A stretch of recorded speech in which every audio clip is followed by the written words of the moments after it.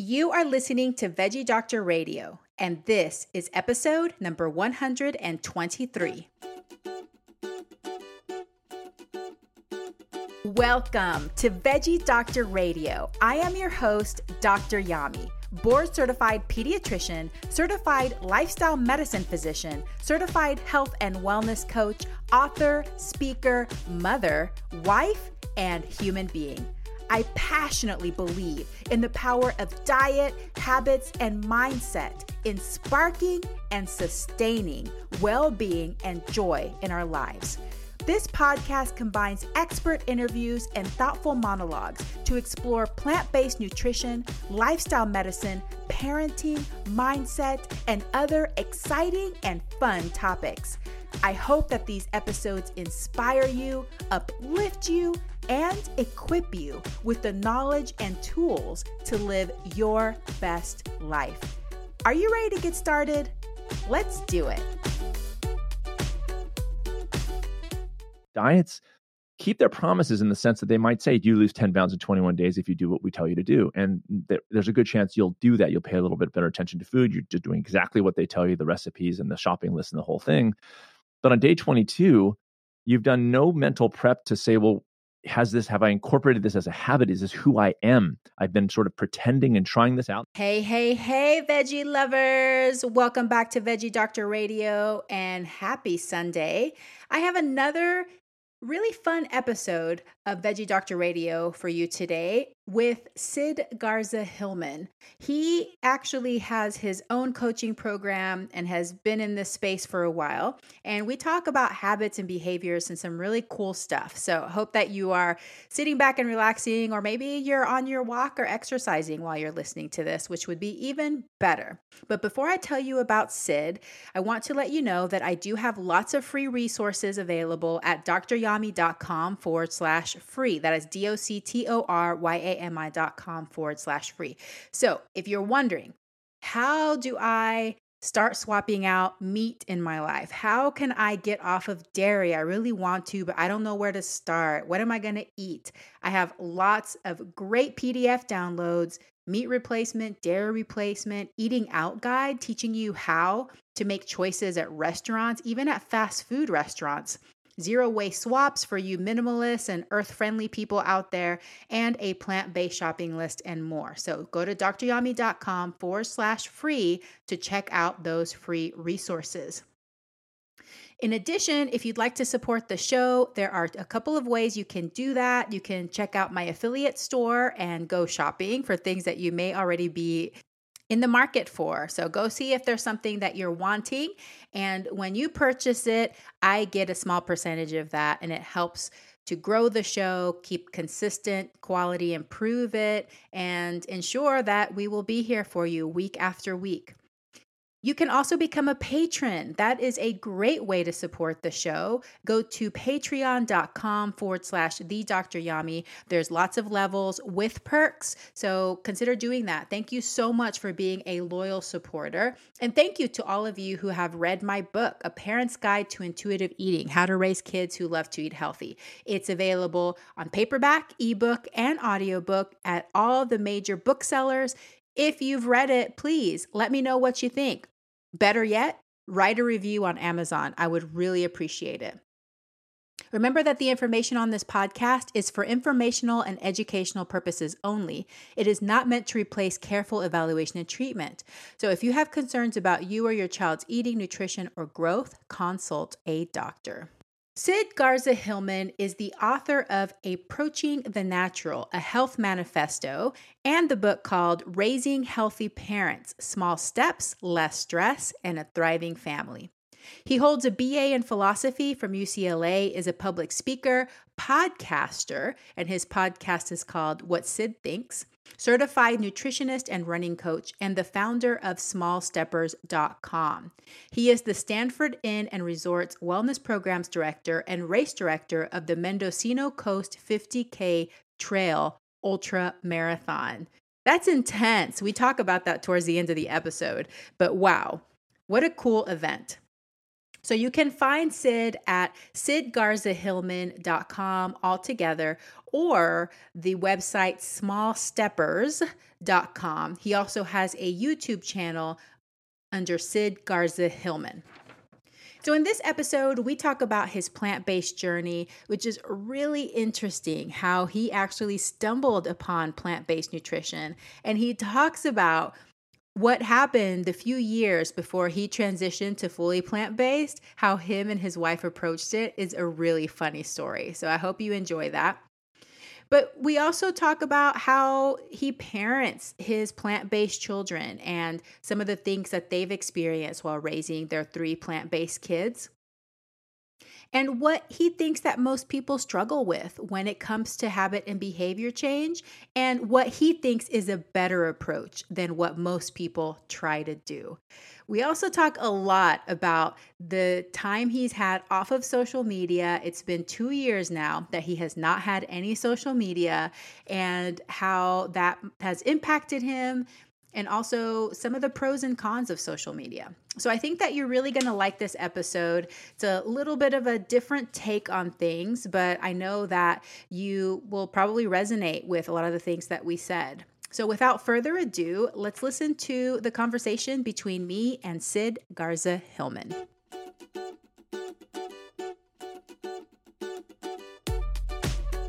Well, Sid Garza-Hillman, thank you so much for joining me on Veggie Doctor Radio today. I couldn't be happier to be here. Thanks for having me.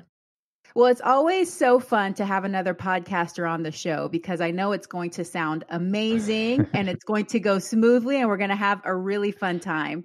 But I want to dig into your history. Tell me about your plant-based journey. How did you get here? In a weird way, I always joke my major in college at UCLA prepared me for what I was trying to do after college, which was to be an indie rock musician. And so I was playing gigs at night, but had been a lifelong asthmatic and, carrying the inhaler, the whole thing. And just by chance, I was handed a book by a friend called Fit for Life. And I read it, and it's made a correlation, if not basically causal relationship between dairy and asthma. And I went, that's weird. Everybody needs dairy. Like, that's insane. But I thought, well, I'll just give up dairy for just to see. Within a month, my asthma was gone. And first time in 23 years at that point, literally that fast. And so even though I kept playing music and then got into acting, I was still reading nutrition book after nutrition book because it was so fascinating to me that little change, and I was off all medication just almost overnight, it was within a month.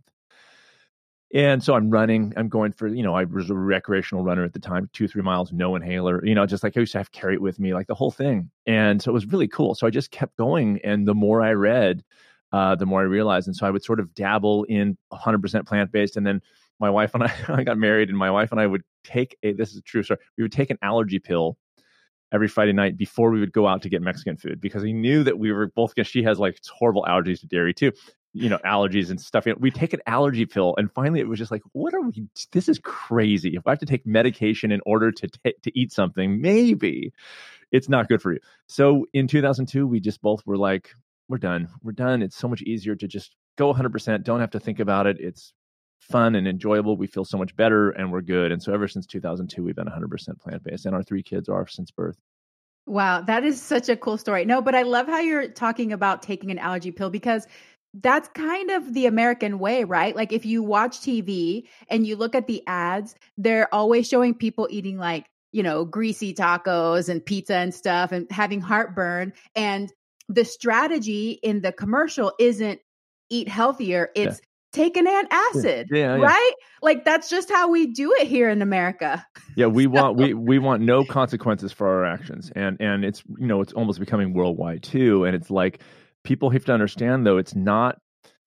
There are side effects to those medications, as you know better than anybody, Mm-hmm. and so it's not it's not like I would take that allergy pill and eat that Mexican food with dairy in it and feel great. I just wouldn't have asthma, but I'd still feel weird in the morning, like because there's side effects to medications when you're on. It's better to not be on medication, and any doctor who tells you differently doesn't have your best interest. It's ideally not to be on it. Sometimes you have to be, but it's ideal not to be. So for me, it was I was able to get off it. So why not? It was such a better picture for me. Yeah. But like you were saying at the beginning of your journey, you had no clue that a food that was, quote, like the ideal food, right? Like dairy is been touted as this miracle health food. We all need it in order to grow tall, in order to grow strong. And you were like, wait a second, this could be hurting me. I mean, Yeah. so I think a lot of people are there too. Like, no, this is a health food. It can't be bad for me. So, starting there, I think is really important to let listeners know that, there's some things that we grow up believing that have been taught to us that aren't necessarily the true way. So I'm glad you were able to discover that.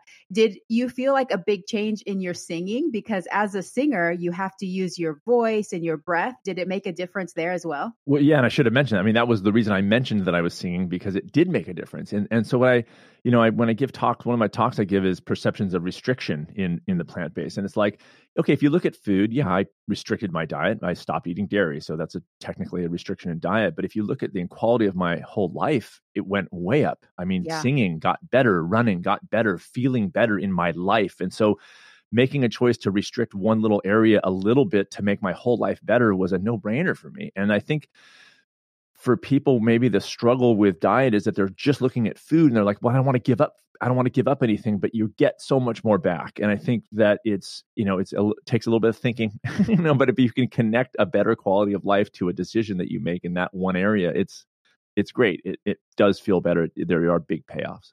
Yeah, so that's so beautiful. Well, is that what inspired you to become a nutritionist, or how did that happen?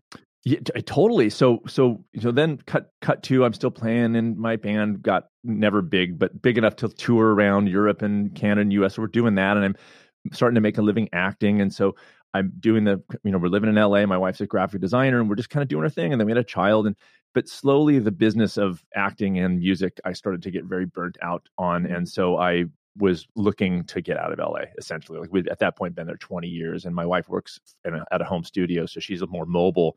It was just more of me saying, look, like, am I really to give up this career, which is pretty great if you think about it, but it was just kind of eating me away. So we just escaped out of LA with almost no plan. We moved up to this little town called Mendocino on the California coast, where we still live. And honestly, I didn't really have a plan. I was managing a restaurant.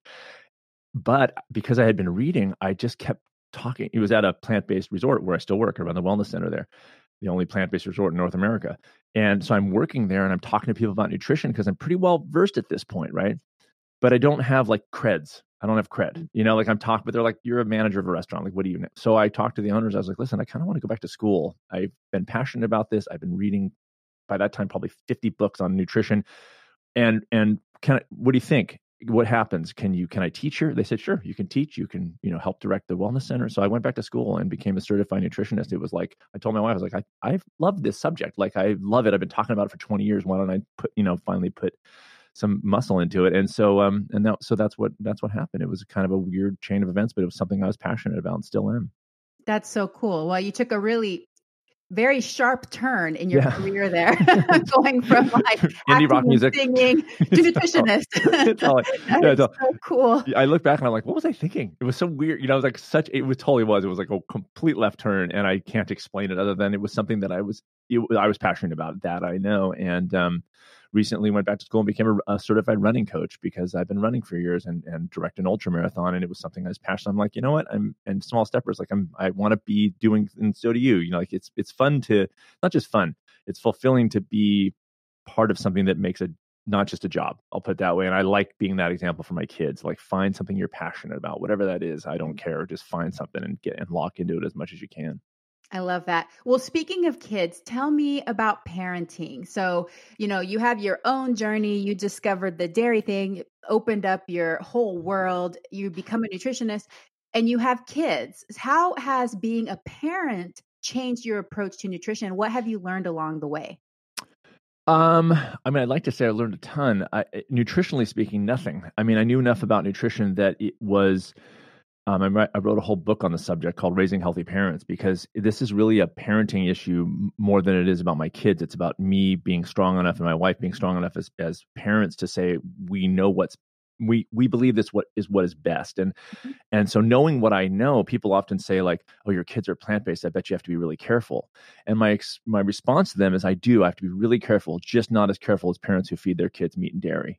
Mhm. And so we do have to be careful. It's a weird world where even plant-based can be severely unhealthy, as you know, Oreos and French fries and Coke. So, you have to be careful. But I just know too much that in good conscience, I can't give my kids dairy. I can't do it. It would be like I just know too much, Mhm. and it's so then the strength part comes in where we're raising our kids this way. And in a world that is squarely not plant-based and thinks it's risky when it's less risky, and then the MDs that we're taking our kids to for physicals are telling us every single time, you better feed your kids dairy. Where you're getting protein, you better feed your kids dairy. Where you're getting your protein. So and then uncles, everybody comes out of the woodwork to tell you how risky. And I'm going, yeah, but I've read the stuff. This is less risky. Like, I'm doing this so I don't have to worry about it so much. Like, that is the reason my wife and I feed our kids this way, so we don't have to think about it so much. Our kids don't have any health problems. They don't have any allergies. I grew up with allergies. I was strep throat and ear infections and allergy injections for a while. And of course the inhalers, and my kids don't have any of that. So I don't want to say it's easy, and I've never lied about that. I'm very transparent when I give talks. This is not easy. It'd be much easier for my kids to just eat what everybody else eats, except for that I know better and it's not good for them. And that's the hitch there. So that's why we do what we do. Yeah. What do you think the hardest part about feeding them is? My teenager, she's 16 now, but when she was 12, she was harassed at school by a teacher's aide for being vegan, pointed out in Mhm. classes, if you're not self-conscious already at 12, oh, look at the Mhm. vegan freak. Kids throwing chicken, not all the time, just once in a while, and look, kids get bullied for a whole bunch Yeah. of reasons. So this was Yeah. just that reason. But in just comments, and again, like, I've been doing this a while. My wife and I, it's like, we don't, it doesn't bother us anymore, but it was in the beginning, like, geesh, can you save it, not asking for your opinion. So that's, I think, the hardest part nutritionally. Nothing, like, we eat almost entirely whole plants. They eat some refined stuff as treats, and it works great. That's like nothing. That's like the easiest part. But it's the social stuff that got a little bit difficult. We found our way, and now we're kind of okay with it. Wow. Yeah, I've heard about families encountering that. I think we've been lucky because my kids have not encountered that. So thankfully, because I think that's hard for parents to hear their kids getting bullied about things like that. And you said that all three of your kids have been raised vegan, plant-based from birth. Do you feel that because of that, they accepted it pretty easily? Like they eat the food just like normal, or Yeah. have you gone through picky periods or anything like that? No, I mean, I have to be clear because the joke, of course. But anyway, they were breastfed, so that's Mhm. technically not plant based. Because have you ever heard people go, "What about breast milk?" I'm like, Oh "You my got gosh, me, you yes. got me. You That might as well like feed them really Big gets on Macs. my Yeah, nerves. yeah, it's so good. You might as well feed them Big Macs now because you got me. Cat's out of the bag." Anyway, and so no, I will say, and this is a weird thing happening because there's a new generation of kids who didn't transition, who started Mhm. this way. And my, Yeah. I have a 16-year-old and I have 11-year-old twins. Now I will say that my 11-year-old twins have had almost minimal and like no trouble, like a few Mhm. little comments, kids would go, vegan is bad for, like, but just like nothing, not like my 16-year-old. She got it worse. And now she's fine. She's a junior in high school and has none of these issues, even when she was actually physically going to school. Um, but anyways, so it's been, for them, they're aware that other people eat these things. They don't question it at home. I don't ever talk to them about negative stuff in terms of like the animal cruelty, let's say. Like, I've never shown them, I like, we already eat this way, or like, we're not touching that. There's just no, we act on it. It's done. But in general, if it comes up, it's like, well, guys, we eat this way because we feel really good and it's better for the environment. And we love animals. And so it's like no big deal. Some people don't, they're not there yet. And we kind of just skate over it. It's not a big deal. It's just sort of one of our ethical values. My wife and I, like, we don't steal, we don't cheat, we don't hurt animals, we don't damage the environment, and we are nice to people. Like, it's just sort of a thing, and Mhm. I don't want to Mhm. make it, oh my gosh, it's food, it's a big deal. It's not. It's just we eat food, and not all the time healthy, frankly, Yeah. and I'm clear on that with people. Like, my kids eat junk food sometimes, like other kids do. It just happens to be plant-based.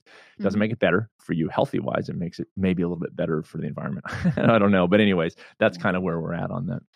That's cool. Yeah, I love that. And you're right. There is a new generation of kids that are starting from the beginning. And I do think that the earlier you start, the easier it can be, but it's never too late. Like some parents worry when their children are older if they're going to accept it. There's different strategies, but it's never too late to start eating more whole plant foods and integrating it into your family. So that's cool to hear your story.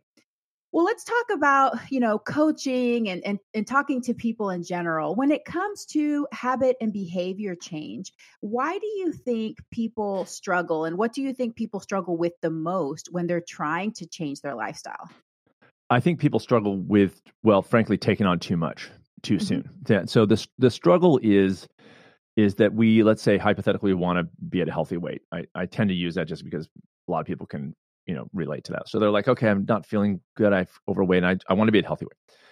And they want that change. And they get the social media before and after photos and the People magazines and all the marketing. And they're like, okay, that's what I want. And so without context of sort of how to get, of first of all what they actually want and how to get it, they'll oftentimes dive into some sort of diet or quick fix, and it's too much too soon because they're jumping ahead to the physical part of it, which is to change the diet overnight because they want the physical body change, but they haven't done the mental preparation for that. And when I said to find out what they really want, I've never met a client that I've ever had that wants to lose a weight and gain it back.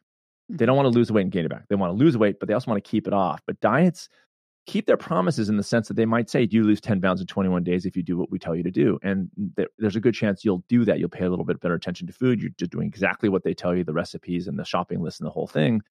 But on day 22, you've done no mental prep to say, well, have I incorporated this as a habit? Is this who I am? I've been sort of pretending and trying this out, and that's fine. But now what do I do? How do I keep this going? Because they don't want to gain it back. And you know that statistically almost 100% of people gain it back and then some, sometimes even gain back more, because then you got the feelings of guilt and shame that you somehow failed. But the model is flawed. It's not a habit change program. It's a diet program. It's not the same thing. So when I'm working with people coaching, I'm like, they'll come to me about food almost every time. I'm a nutritionist. And 100% of times I go, we'll talk about food later, because it's never been about food. It's been about the stress that led them to unhealthy eating, the stress of their lives, everything else going on. It's like with my parenting book, which is not really a parenting book per se. It doesn't teach people how to parent your kids, but it is saying however you want to parent your kids, you do that better when you feel good, when your stress is maintained. I want to get people to behave like they want to behave. And the only way to get that done is if you can manage your stress in a way that you're not overwhelmed all the time. And Mhm. so people, when they want to incorporate healthy habits, tend to go to overwhelm.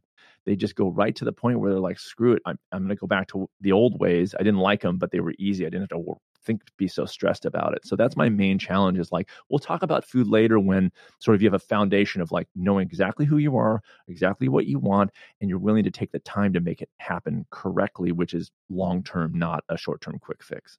Yeah, I love it. You're right, because I think that a lot of these fad diets or crash diets, they're inherently unsustainable, right? Right. You might be able to do it for a few weeks, but there's no way you can carry it on longer. And the people that can, they're just very unusual people. It's Like very 2%. tiny percentage of Yeah, people that can do that. that's right. And so then you might be able to make it through that first phase of a program, but then after that you're like, I can't live like this the rest of my life, so I might as well do nothing. So it Yeah. just becomes this sort of all or nothing, perfectionistic sort of journey, where what you're saying is, let's start with small steps, take it from your program Yeah. and integrate it little by little so that it can become part of a natural way that you are. So tell me a little bit more about that. How do you learn what to start with first? How does somebody learn to integrate these small steps in their habits so that it becomes part of an overall sustainable lifestyle to reach the goals that they would like to reach? Right. Well, I call it what my program uses, the core sort of strategy is called awareness-based habit change. Mhm. And the reason I named it that is because every time I work with somebody, is the first thing I do is help them establish, and I don't tell people anything. My goal for people is that they're done with me quickly and never need me again. That is Mhm. like the ideal. There's no fear. There's no, you're going to need me because you can't survive in the world. It's like, no, you absolutely can survive in the world and do it well. But you got to know who you are, and you got to know what your goals are. You have to define those very well. I don't do any steps, recommendations, or working within people on actual actions until they are super crystal clear about what their ideals would be.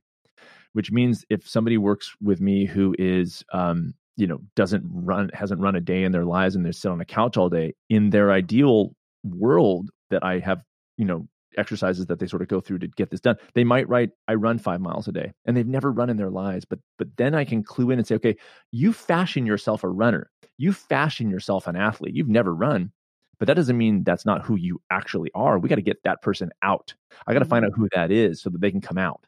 Then the small steps ensue, which is, okay, you can't run 5 miles today because you've never run, but can you walk around your living room for 1 minute a day? Now, what that does is two things. Most people go, 1 minute a day doesn't do anything. I go, we're not talking about fitness. We're talking about habit. Get into the habit of starting to see yourself as somebody who exercises every day. When you walk around for 1 minute intentionally in your living room, that is exercise. It's not enough to do blood pressure and all the things that are great about exercise, but it's enough to start establishing that habit. Then you can then grow it once it's there and it's existing and you see yourself, I am somebody who exercises every day. That can go up extremely fast. The other thing is that people oftentimes interpret my program as everybody starts with that 1 minute. That's not the case. I've had people who are sick and want to change their diets overnight. And that's their small step. They make a sweeping change because the circumstances of their lives are such that they can do that step and it's not overwhelm. It's all about avoiding that overwhelm. So for some people, I'm like, I'm ready. I worked with a client who had stage 4 cancer. He's like, tell me what to do. And he overnight, but he stuck with it because he had the reasons and the motivations to do that. But for other people, literally a stalk of celery on their dinner plate. And that's where I've had to start because they have a history of yo-yo dieting, taking on too much and burning out, taking on too much and burning out. And what you said is exactly correct, which is so many people are all or nothing and perfectionists. And I kind of try to lead people into this whole, like, if you want to even talk about perfection, which is kind of weird, but let's talk about living a perfect life. And when you think about that, you're not going to be so beholden to a so-called perfect diet. You're going to maybe take your time in the diet world or the fitness world because you're trying to live the best life in general. So that means you'll do less in certain areas. You won't go all in on a diet because then all the other parts of your life fall away. So you kind of have to balance those things out and learn how to do that effectively. I love that. Yeah. So it's really important to individualize the coaching, right? So you're saying that some people come in and their mindset is already like, they're already there. They can make these changes because they can anchor it into something that's going to be bigger for their lives. Correct. Rather than, it connected to something external. It's connected more internally for them. And also you're talking about identity, which is huge. Have you read that book, The Alter Ego Effect? No. It's such a cool book, but it's all about identity. Identity is so important because when we start seeing ourselves as this person we want to become, it becomes easier to make those changes. It's like such a cool psychological trick that happens in humans. Like, yeah, I am a runner. Instead of people saying like, oh, I'm not a runner. They want to be a runner, but they're like, no, I'm not a runner. I can't run. Once you change into I am a runner, then you're able to make progress easier than whenever you're stuck back in this, I can't do it. You're like stopping yourself. You're your own roadblock, which is just super interesting. Yeah. What's so special about Hero Bread's soft, fluffy, and delicious breads, buns, and tortillas?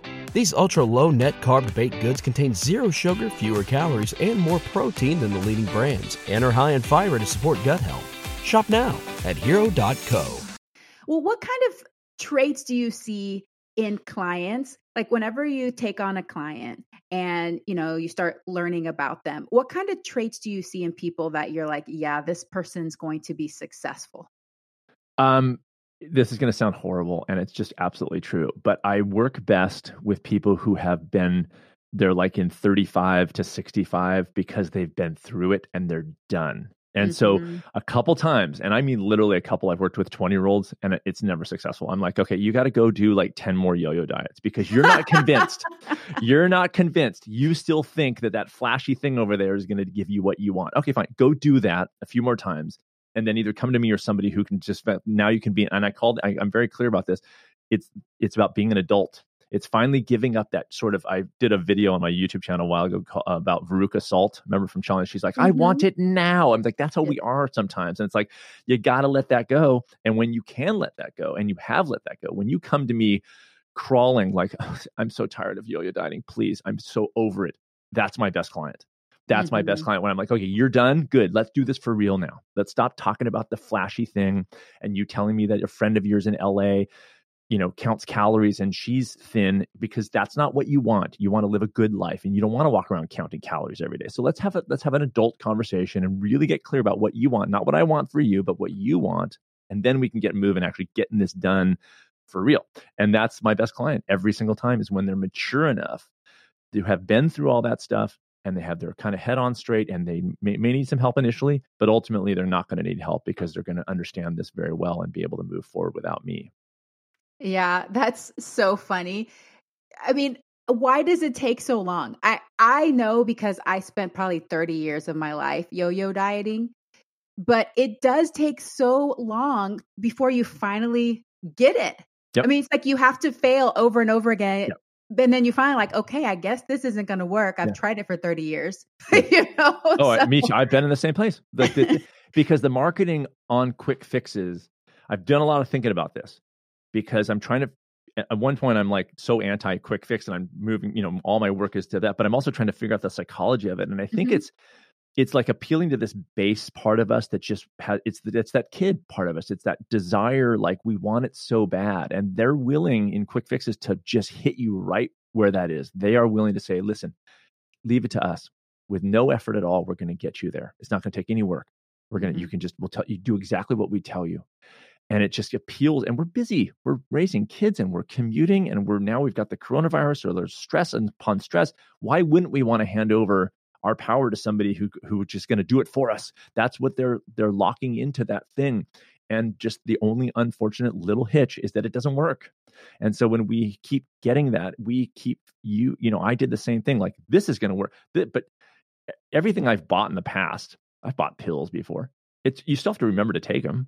And sometimes I'll take Caraluma or something. I'll read Garcinia Cambogia. Okay, let me give that a try. But then I forget to take it. There still is a way to, you still have to like stick with something long enough to see if it works, right? And so it is for me always about habit change. You still have to have the tools to establish a habit, whatever that thing is. And so it's hard. We're living crazy lives if you look at the human species in the modern world, what we're up against day to day, especially with kids going to schools and everything else. It's crazy. So to think that easily I can lose 10 pounds and keep it off, I think you got another thing coming. Wow. Yeah, that's super fascinating. And, humans are very interesting, and our psychology is sometimes super counterintuitive, because you would think that as a species, we would naturally just follow what feels good and easily learn what feels good, which we do, but a lot of it's false, right? Like it's faux pleasure, like That's drugs right. and, Oreos. hypercaloric foods and, like sex with random strangers or whatever, it's like, it's this faux pleasure, but we have a really difficult time tuning into authentic pleasure, which is just the peace and the calm and having a body that isn't with pain and feeling good and digesting properly. But I think you're right. It takes a few decades before you start valuing that authentic pleasure over this false pleasure. And once you get there, you're like, okay, help me learn how to stay there. How do I stay feeling good, a natural good, an authentic good, rather than this hyper chemical, stimulated good, the artificial high of that, and it's tough. It is really tough, because when you talk, reasonable, like you said, like the simple pleasures, like the sort of deeper underneath the level pleasures, they never, I'll put it this way, like I love fruit, so I eat a lot of fruit. So I joke around sometimes if I'm training for a race or something, I'll eat 10 bananas in a day. It's not that much calories, and so I blend them all with water and I put them in jars and I drink them throughout the day. I don't drink it all at once, and I love it. It tastes great. But I always joke, but it's true. I don't French fry love it. So I love my banana shake, but I don't French fry love my banana. That's a whole nother level of love. And what we want is we want the French fry level of love all the time. It's not going to happen.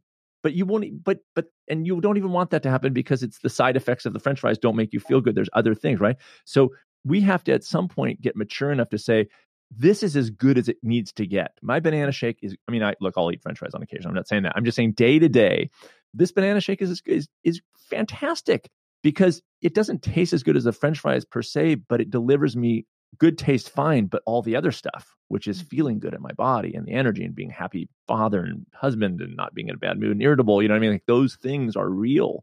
So at some point, you're right. It's like, I don't know how long it takes. Maybe there's a study that's like 32 years of doing this before you, like somebody will nail it down. It takes exactly 32 years of yo-yo dieting before you're done with it. But at some point you just have to go, I'm done. And this is amazing. This is amazing. Like eating this way and being with my family and the things that are really meaningful, deeper relationships, that's as good as it gets. And thank goodness, because it's great. It's just not cocaine, but that's never great. That's just a quick thing. And it's, so. Yeah. Wow. Yeah. That's beautiful. Well, what do you wish more people knew? I wish more people could define what true strength is. And it's just something that I'm talking about a lot in my own show. And I've just signed a contract for my next book, which is going to be dealing with somewhat in this subject as well. So I guess I just wish people were more defined in terms of who they ideally are. And I think that, I quit all social media in 2018 because I saw a trend in myself, and I'll say that the only thing left is YouTube, which people consider social media. I don't per se, but whatever. I don't want to get in that argument. But I turned off all comments on my new videos. Like any video I've done since I came back on YouTube is no comments, because I just feel like the social media thing has kind of fomented this idea of being tough and strong, but it's not real. I think true strength is compassion. I think it's standing on principle. I think it's necessarily going to be things that are smart and doing things that aren't necessarily so pleasurable in the moment, like we were just talking about, but that are better for the world and for the environment. And sort of it's that line of like the adult brain, the prefrontal cortex making the decisions versus the lizard brain of like fear. Notice that in politics, it's such a, and marketing too, fear is the thing. Fear sells. That's why my program isn't hugely successful. I guarantee it. I think it's a good program, but it's not hugely successful, not by a long shot, because I don't market fear. I market power and strength not that I have, that you have. And all I'm doing is sort of pushing in the right direction to get to where you see it. And then you don't need me anymore, like I said. But it's not effective. Fear is effective. So when people, I think, would realize that the strength they have and the power they already have is there, then I think the world would be a really great place, because I think we could all be like, look, it doesn't feel good in the moment, but this is the right thing to do. Like raising my kids. And I ain't perfect. I'm not saying that. I have my own definite struggles. But just using my kids, like it's hard in a way. It's hard to raise them 100% plant-based in a very non-vegan world, but I do it on principle, so it doesn't need to feel good in the moment. It feels good overall, and I'm willing to take the hit on a day here and a day there and use it as a conversation piece with my kids. They're going to have, every kid has struggles. It's not like if they were not vegan, there'd be no problems for my kids ever again. Of course there are. There's, like I said, bullying and everything else. So strength is a thing that I'm playing with a lot, because I think when people clue into how strong each person is individually, then they can start behaving more in line with who I believe most people are, which is at the very base level, kind and compassionate. But when you're marketed fear, man, your rationality, and all of a sudden you're reactive instead of active. So yeah, definitely. Well, I think it requires a lot of strength to get off social media, and you've been off social media for 4 years now.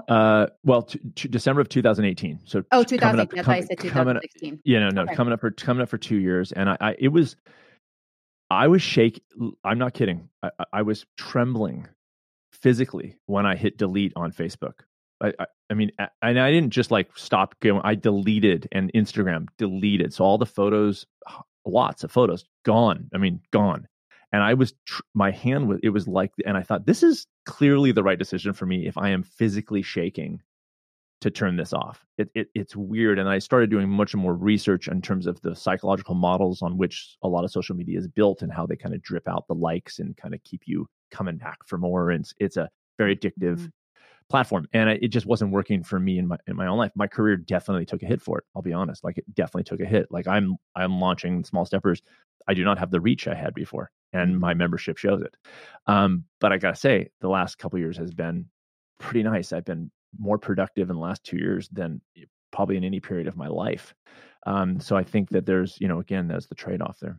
Is everybody in your family off social media or just you? Just me. My wife is on Facebook only, and it's a private group that she's on. So like only her family. So that's all she does on social media. And my daughter has, my 16-year-old has Instagram, and that's it. My twins don't have any social media, and that's it. Wow. And we monitored very well. Like the Instagram account is not free for all. It's we approve. We know exactly who her followers are. It's my mom and her aunts and uncles and cousins. Like it's very controlled because I have seen things and I don't want to see them in my family. It's just not worth it for me. Yeah, I definitely have a love-hate relationship with social media. I think, and you're right, I think when it comes to the career, it's definitely helped me. I've made some awesome connections and just met some great people. And especially now in COVID time, I feel like all of my friends are just my social media friends because I don't see anybody else. I know. I get it. But it's so addictive. And I recently took a little camping trip and I was off the grid for 5 days, and I just turned my phone off and didn't even wear a watch. Oh, nice. And I think it was the most peace I felt in so long. The minimalists call it the twitch, that feeling like you always have to be checking your phone. It's like this weird like twitch thing, It is. And it's so nice not to be dependent on not looking, okay, did I post today? Who liked it? Do I need to share this? And I stopped wanting to walk around and I'm a trail runner, right? So I'd be on a trail run and I would see something beautiful and I wouldn't think, oh, I want to take a picture of that. I would think, oh, would that be good for Instagram? That would be my first thought. It wasn't like, I'm going to experience this. I don't need to take a photo. Let me just appreciate this in the present. It was always like, oh, is this a good Instagram? I started thinking that way. And I thought, I don't want my brain turning. I don't want to look at the world as if it's Instagrammable or not Instagrammable. I want to experience the world and then maybe take a picture of it to show my family. But it just started changing my brain. I also found there's a great book called Deep Work by Cal Newport. I don't know if you've ever heard of this book. And so when I was writing my second book, Raising Healthy Parents, I signed the deal and I had how much time, 6 months. I had it kind of laid out, but I had six months or so to write it. So I go, okay, I've written a book already. Last time it went pretty well. Let me get cracking. I started writing, and like every 5 minutes, I'm off on YouTube. I'm off on Facebook. I'm off on Twitter. I told my wife, I was like, I'm very concerned. I can't stick with something. I'm writing for 5 minutes and then I'm like on YouTube. I don't even know how I got there. And just by chance, one time on YouTube, when I was doing this, on the little recommended thing was this TED Talk by a guy named Cal Newport saying why I don't have any social media. So I click on it, 13 minutes. Of course, I'm distracting myself from writing my book. But it was all about this. It was about our human species is shifting, even neurologically speaking, apparently, but shifting away from the ability to stick with something long term, to go deep on things. We're becoming more shallow, and like you said, the twitch, like we're clicking around, we're fragmented in everything we do. So I bought that book, and I swear, if I ever meet that guy, he saved that book because I started putting controls. I wouldn't check email except for morning and night. I had a little free plugin on my browser that if I went to YouTube, it would cut it off and go get back to work. I love I'm not it. kidding. Yeah, they have them now called Site Block. It's free. I'm not connected to it. Site Block. I do it still. And I started to ease my way into being able to function long term because I started to see the changes in my brain. I did not like them and still don't. And so that was one of the big inspirations for me, finally saying, what would it be like if I didn't have social media? I have my podcast and I have my YouTube videos. I have the creative outlet of doing both of those things. And that's it. I mean, that is literally it. And then, my blog. So it's three things, but blog, YouTube, and it's sort of direct. People email me and they got something to say. They'll send me an email. And so it's a more direct connection kind of thing that I really like. Yeah. No, this is such an important topic. And what you're describing is just dopamine. So the reason we do that is because it gets hard, right? Like concentrating on something is hard. it's not necessarily like a pleasant thing to concentrate and have to write. And this happens to me all the time when I write, because writing, I already have this like belief that writing is hard for me. Yeah. So I'm writing and I'm like, oh, this is hard. Let me check Instagram. Okay, let me check my email. Okay, let me Yes. check LinkedIn. It's like I like go in this triangle of just checking things. I'm like an hour later, oh my gosh, I've gotten nothing done. Yeah. And so it's stealing productivity away from us. It's stealing presence though. So even when it comes to, career is one thing, but what about when we're with our families? That's right. I think that's probably the most painful part, because right. we can't even have a conversation before everybody's starting to look down at their phone and checking things. And I really think you're right that this is going to have a really big impact on humanity. So I hope more and more people start to realize it and start to take measures so that we don't get stuck in this constant loop of social media and being on our phones. Yeah, I mean, I will say that I went to the extreme of quitting partly because of what I do and playing with that whole thing. It's kind of the world I'm in. I'm not anti-social media. I'm really not. What I am, and just like I'm not anti-junk food, what I am passionate about is helping people create balance around these things. I had a client one time in North Carolina who had really bad digestion issues. And so she sent me her like food diary, what she was generally eating. I said, man, your diet's not bad. 5 hours a day on Facebook. Whoa. 5 hours a day on Facebook, fighting with people. Okay. She's an animal activist, very passionate. And I go, it's great, but you're not doing anybody any good because your health is failing, because your stress levels are so insane. And so we had to work to break that up. And guess what happened? It helped her freaking digestion. Why? Because it's, what stress does to digestion. So it's not just, it's like, it's brain stuff, but physical stuff too, as if the brain's not physical, but it's the whole body. It's weakening us when we're in vitriol. And a lot of social media, the reason I turn off the comments, most of my comments on videos are positive. They're really nice. And I love that. But then there's always the one, the two, that just for no reason to be mean for no reason. And I don't want to hear it. What I've been talking about recently is there's freedom of speech in this country, but there's also freedom of listening. I don't have to listen to what you have to say. I have freedom to not hear what you have to say. But what happened in social media is like everybody has an equal voice. Well, it's like, no, you don't. I don't have to listen to you're crazy. I don't have to. I can shut that down just like I can plug my ears. And you have the right to say it. Absolutely. And I will defend that right. But I also will defend my right to not have to hear it. And so by me creating these controls, I had a little more say in what I was allowing in my life or not. And I think that was, for me, the benefit of that. Again, I took it to the extreme. I think some people, like my wife, finds a very good balance. She stays in touch with, like you, stays in touch with family and friends that are close to her, and she's not surfing Facebook all day. So she's found her kind of way to do that. But very easily, especially with kids, you can go down the rabbit hole and you're on it too much, and it's breaking you down. And I'm seeing that more and more. Wow. Yeah, that's really interesting. Well, tell me what personal habit you're most proud of, how you developed it, and how you maintain it.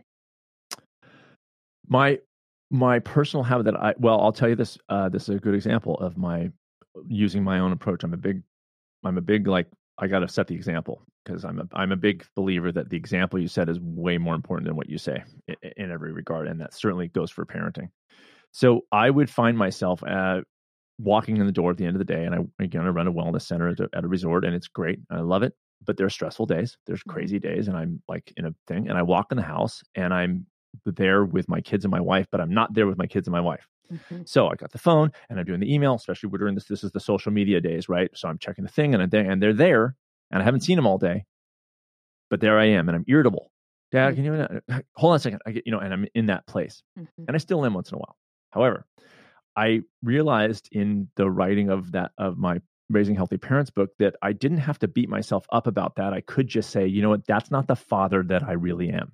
I'm not a bad father. I'm just not being the father that I want to be, that I believe I am. And I knew, and so I started to say, like, okay, who am I really? Well, I defined, even though I wasn't doing it, I was very clear. So I'm the guy who walks in the door and puts his phone down and is actually with his kids and with his wife. I'm with my family. That's who I am. And then it was a question of, okay, no beating myself up. How do I get there? So I had to look and say, what are the circumstances? Well, I've got a stressful job, so that's one. But what am I doing on the way home? Well, I'm listening to the news. Oh, that's going to be great. Like it's never good news, right? Because that doesn't hit us. Like you've seen the things. They title things negatively. They manipulate those things because we click on negative more than we click on positive. So I stopped listening to the news. I would only listen to music or like fun podcasts. Then I even went a step further and said, what if I just don't listen to anything? What if I just get in my car in solitude, in quiet, and pull in my driveway. Then, before I get out of my car, I take about 5 deep breaths. And for the first couple of times, my wife would be like, because she works in the studio downstairs, and she'd come up and she'd be looking at the window. She's like, "What are you doing?" I'm like, "Hold on a second." Take 5 deep breaths, which is like 30 seconds or whatever, a minute. And then I walk in the house, and guess who I am? The guy I want to be, not the guy that's irritable and weird. So it was a habit that I have blips. I'm not going to say that's not perfection. But more often than not, I walk in the door and I put my phone on the counter and I am there. And I'm, then we were making dinner together and we're chatting and we're talking to the kids, and it's like a whole nother world. So I would say that ultimately, because family is to me the number one thing, that's my proudest moment of being more me than not me most days. That's my best habit, I would say.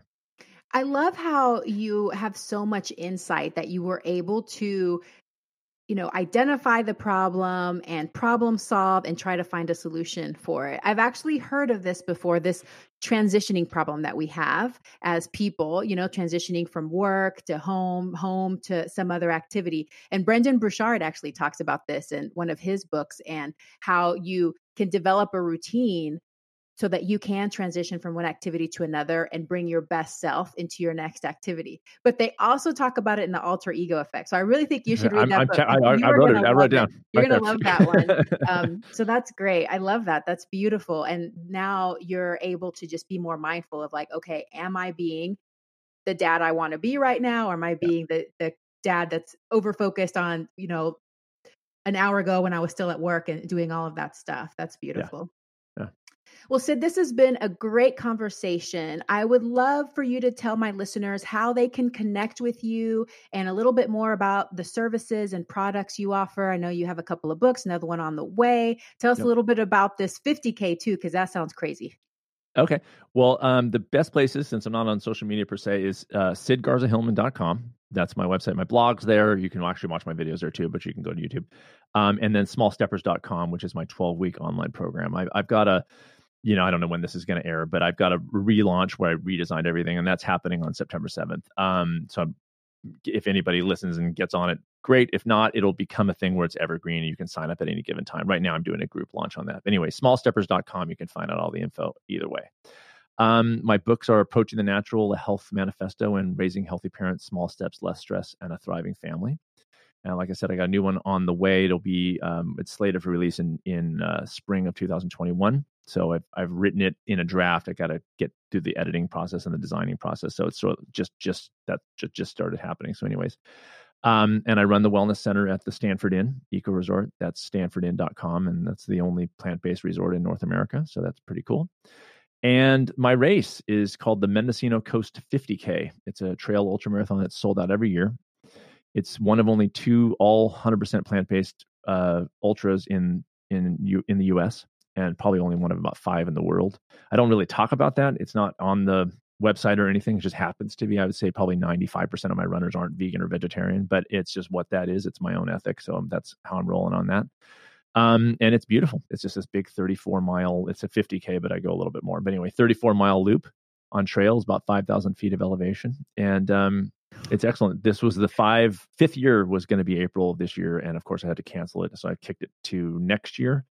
But this year's race sold out in 25 minutes and I had 100 people on a wait list within 2 hours. It was insane. And I've done literally zero promotion. And so, and no social media on that. So that's how I wish all the parts of my life were, because I've done no promotion and no social media and still sell the race out. But everything else I do, I have to struggle. So I'll take what I can get anyways. And so it's pretty cool. That's MendocinoUltra.com if anybody wants to find out about that. Well, I think it's because ultra marathoners are kind of crazy though, right? I mean, it's totally. Like they're just like, where's my next ultra going to be? and it's very word of mouth. Like they're all like, oh my gosh. And they come in big groups, And so, yeah, totally. And that's why I love the ultra marathon world. I've run about 7 myself, and they're ragtag. Like they still show up in like non-branded shirt. Like everyone's wearing like used clothes. Like it's kind of this under the radar thing. Especially my race is not a marquee race, and so it's very familial. And the resort where I work caters it, so I feed everybody, not just the runners. Like if you show up to watch the race, you can eat, and so it just is kind of this really fun party. And I have a lot of returners, and it's really intimate. And I keep the number at 150. I don't go more. People go, you should grow it. I go, no, 150. And it's very manageable and fun and cool. So it's I was very bummed that I couldn't do Yeah. the race this year because Yeah. I look forward to it socially. Like it's just, I see the same kind of It's like same a big faces, and reunion, you know? It's so so fun. fun. It's so fun. And I was so bummed. And so anyway, but Well, hopefully that next year, sounds knock on super wood. fun. Well, I think what I'm going to do, tell me how this sounds. Okay. I'm going to book a stay at the Stanford Inn because I've been Okay. wanting to go there. It looks amazing. It's pretty great. And I'm going to volunteer at the race. Oh my So God, then you I can totally go should to do the that. Stanford Inn and volunteer because there's no way I'm going to run 34 miles with 5,000 feet of elevation. So I will volunteer. That way I can say I'm Awesome. part of it and Heck stay yeah. at the Stanford Inn and we can And then we meet can each hang other out in person. So We can actually hang out in person. That would be great. I would love to have you. April plan on 17th is the tentative date. State parks won't even take an application for permits, but they have me marked down as tentatively April 17th of 2021. That'd be so fun. I would love to meet. Where are you? Where are you physically? I'm in Yakima, Washington, so I'm not too far. Got it. But fingers crossed that we'll have this COVID thing kicked by then. I'm hoping. I know. But okay, awesome. So all kinds of cool things you have going on. Definitely check out his Small Steppers program and the books. And I'm looking forward to your new book coming out. So before I let you go, please leave my listeners with one call to action. What is one thing that they can do to improve their lives starting right now? Take 5 minutes and write down, if you were living your ideal life right now, what would it look like? That's the number one. And no pressure to get there. What would it be ideally? Because we oftentimes define ourselves by what we're doing. Like I could have said, I'm a bad father because I walk in the door and I'm irritable, but I'm not a bad father. I'm in conflict because that's not who I am. I'm not that guy. So how do I become the guy? Well, I had to define that for me. What is my ideal parenting set look like? What do I look like as an ideal father? Get that down. Know who you are. Know what you stand for. Then you have a good chance of getting there because you know exactly what direction you're moving, and you're less willing and able to get distracted by flashy quick fixes. You're like, no, this is where I'm going and I want to get there for real. So that would be my number one. Mm-hmm. Beautiful. I love it. Okay. Take 5 minutes and write down what it would be like to live your ideal life. Sit with that, visualize it, and then you're more able to take the steps to get there. That's right. Well, Sid, you are such an inspiration. Thank you so much for this conversation. I've learned so much and taken a lot from our talk today. So keep up the great work, and I hope that you have a very plantastic day. Thanks, and you too. It's great. So much fun to be here. Thanks for having me. Hey, Veggie lover. I hope that you loved today's episode. Will you take a second and do me a huge favor? Please subscribe to my podcast so that you never miss an episode. You're the reason I'm here, and I want to share it all with you. Thank you for listening, and have a plantastic day.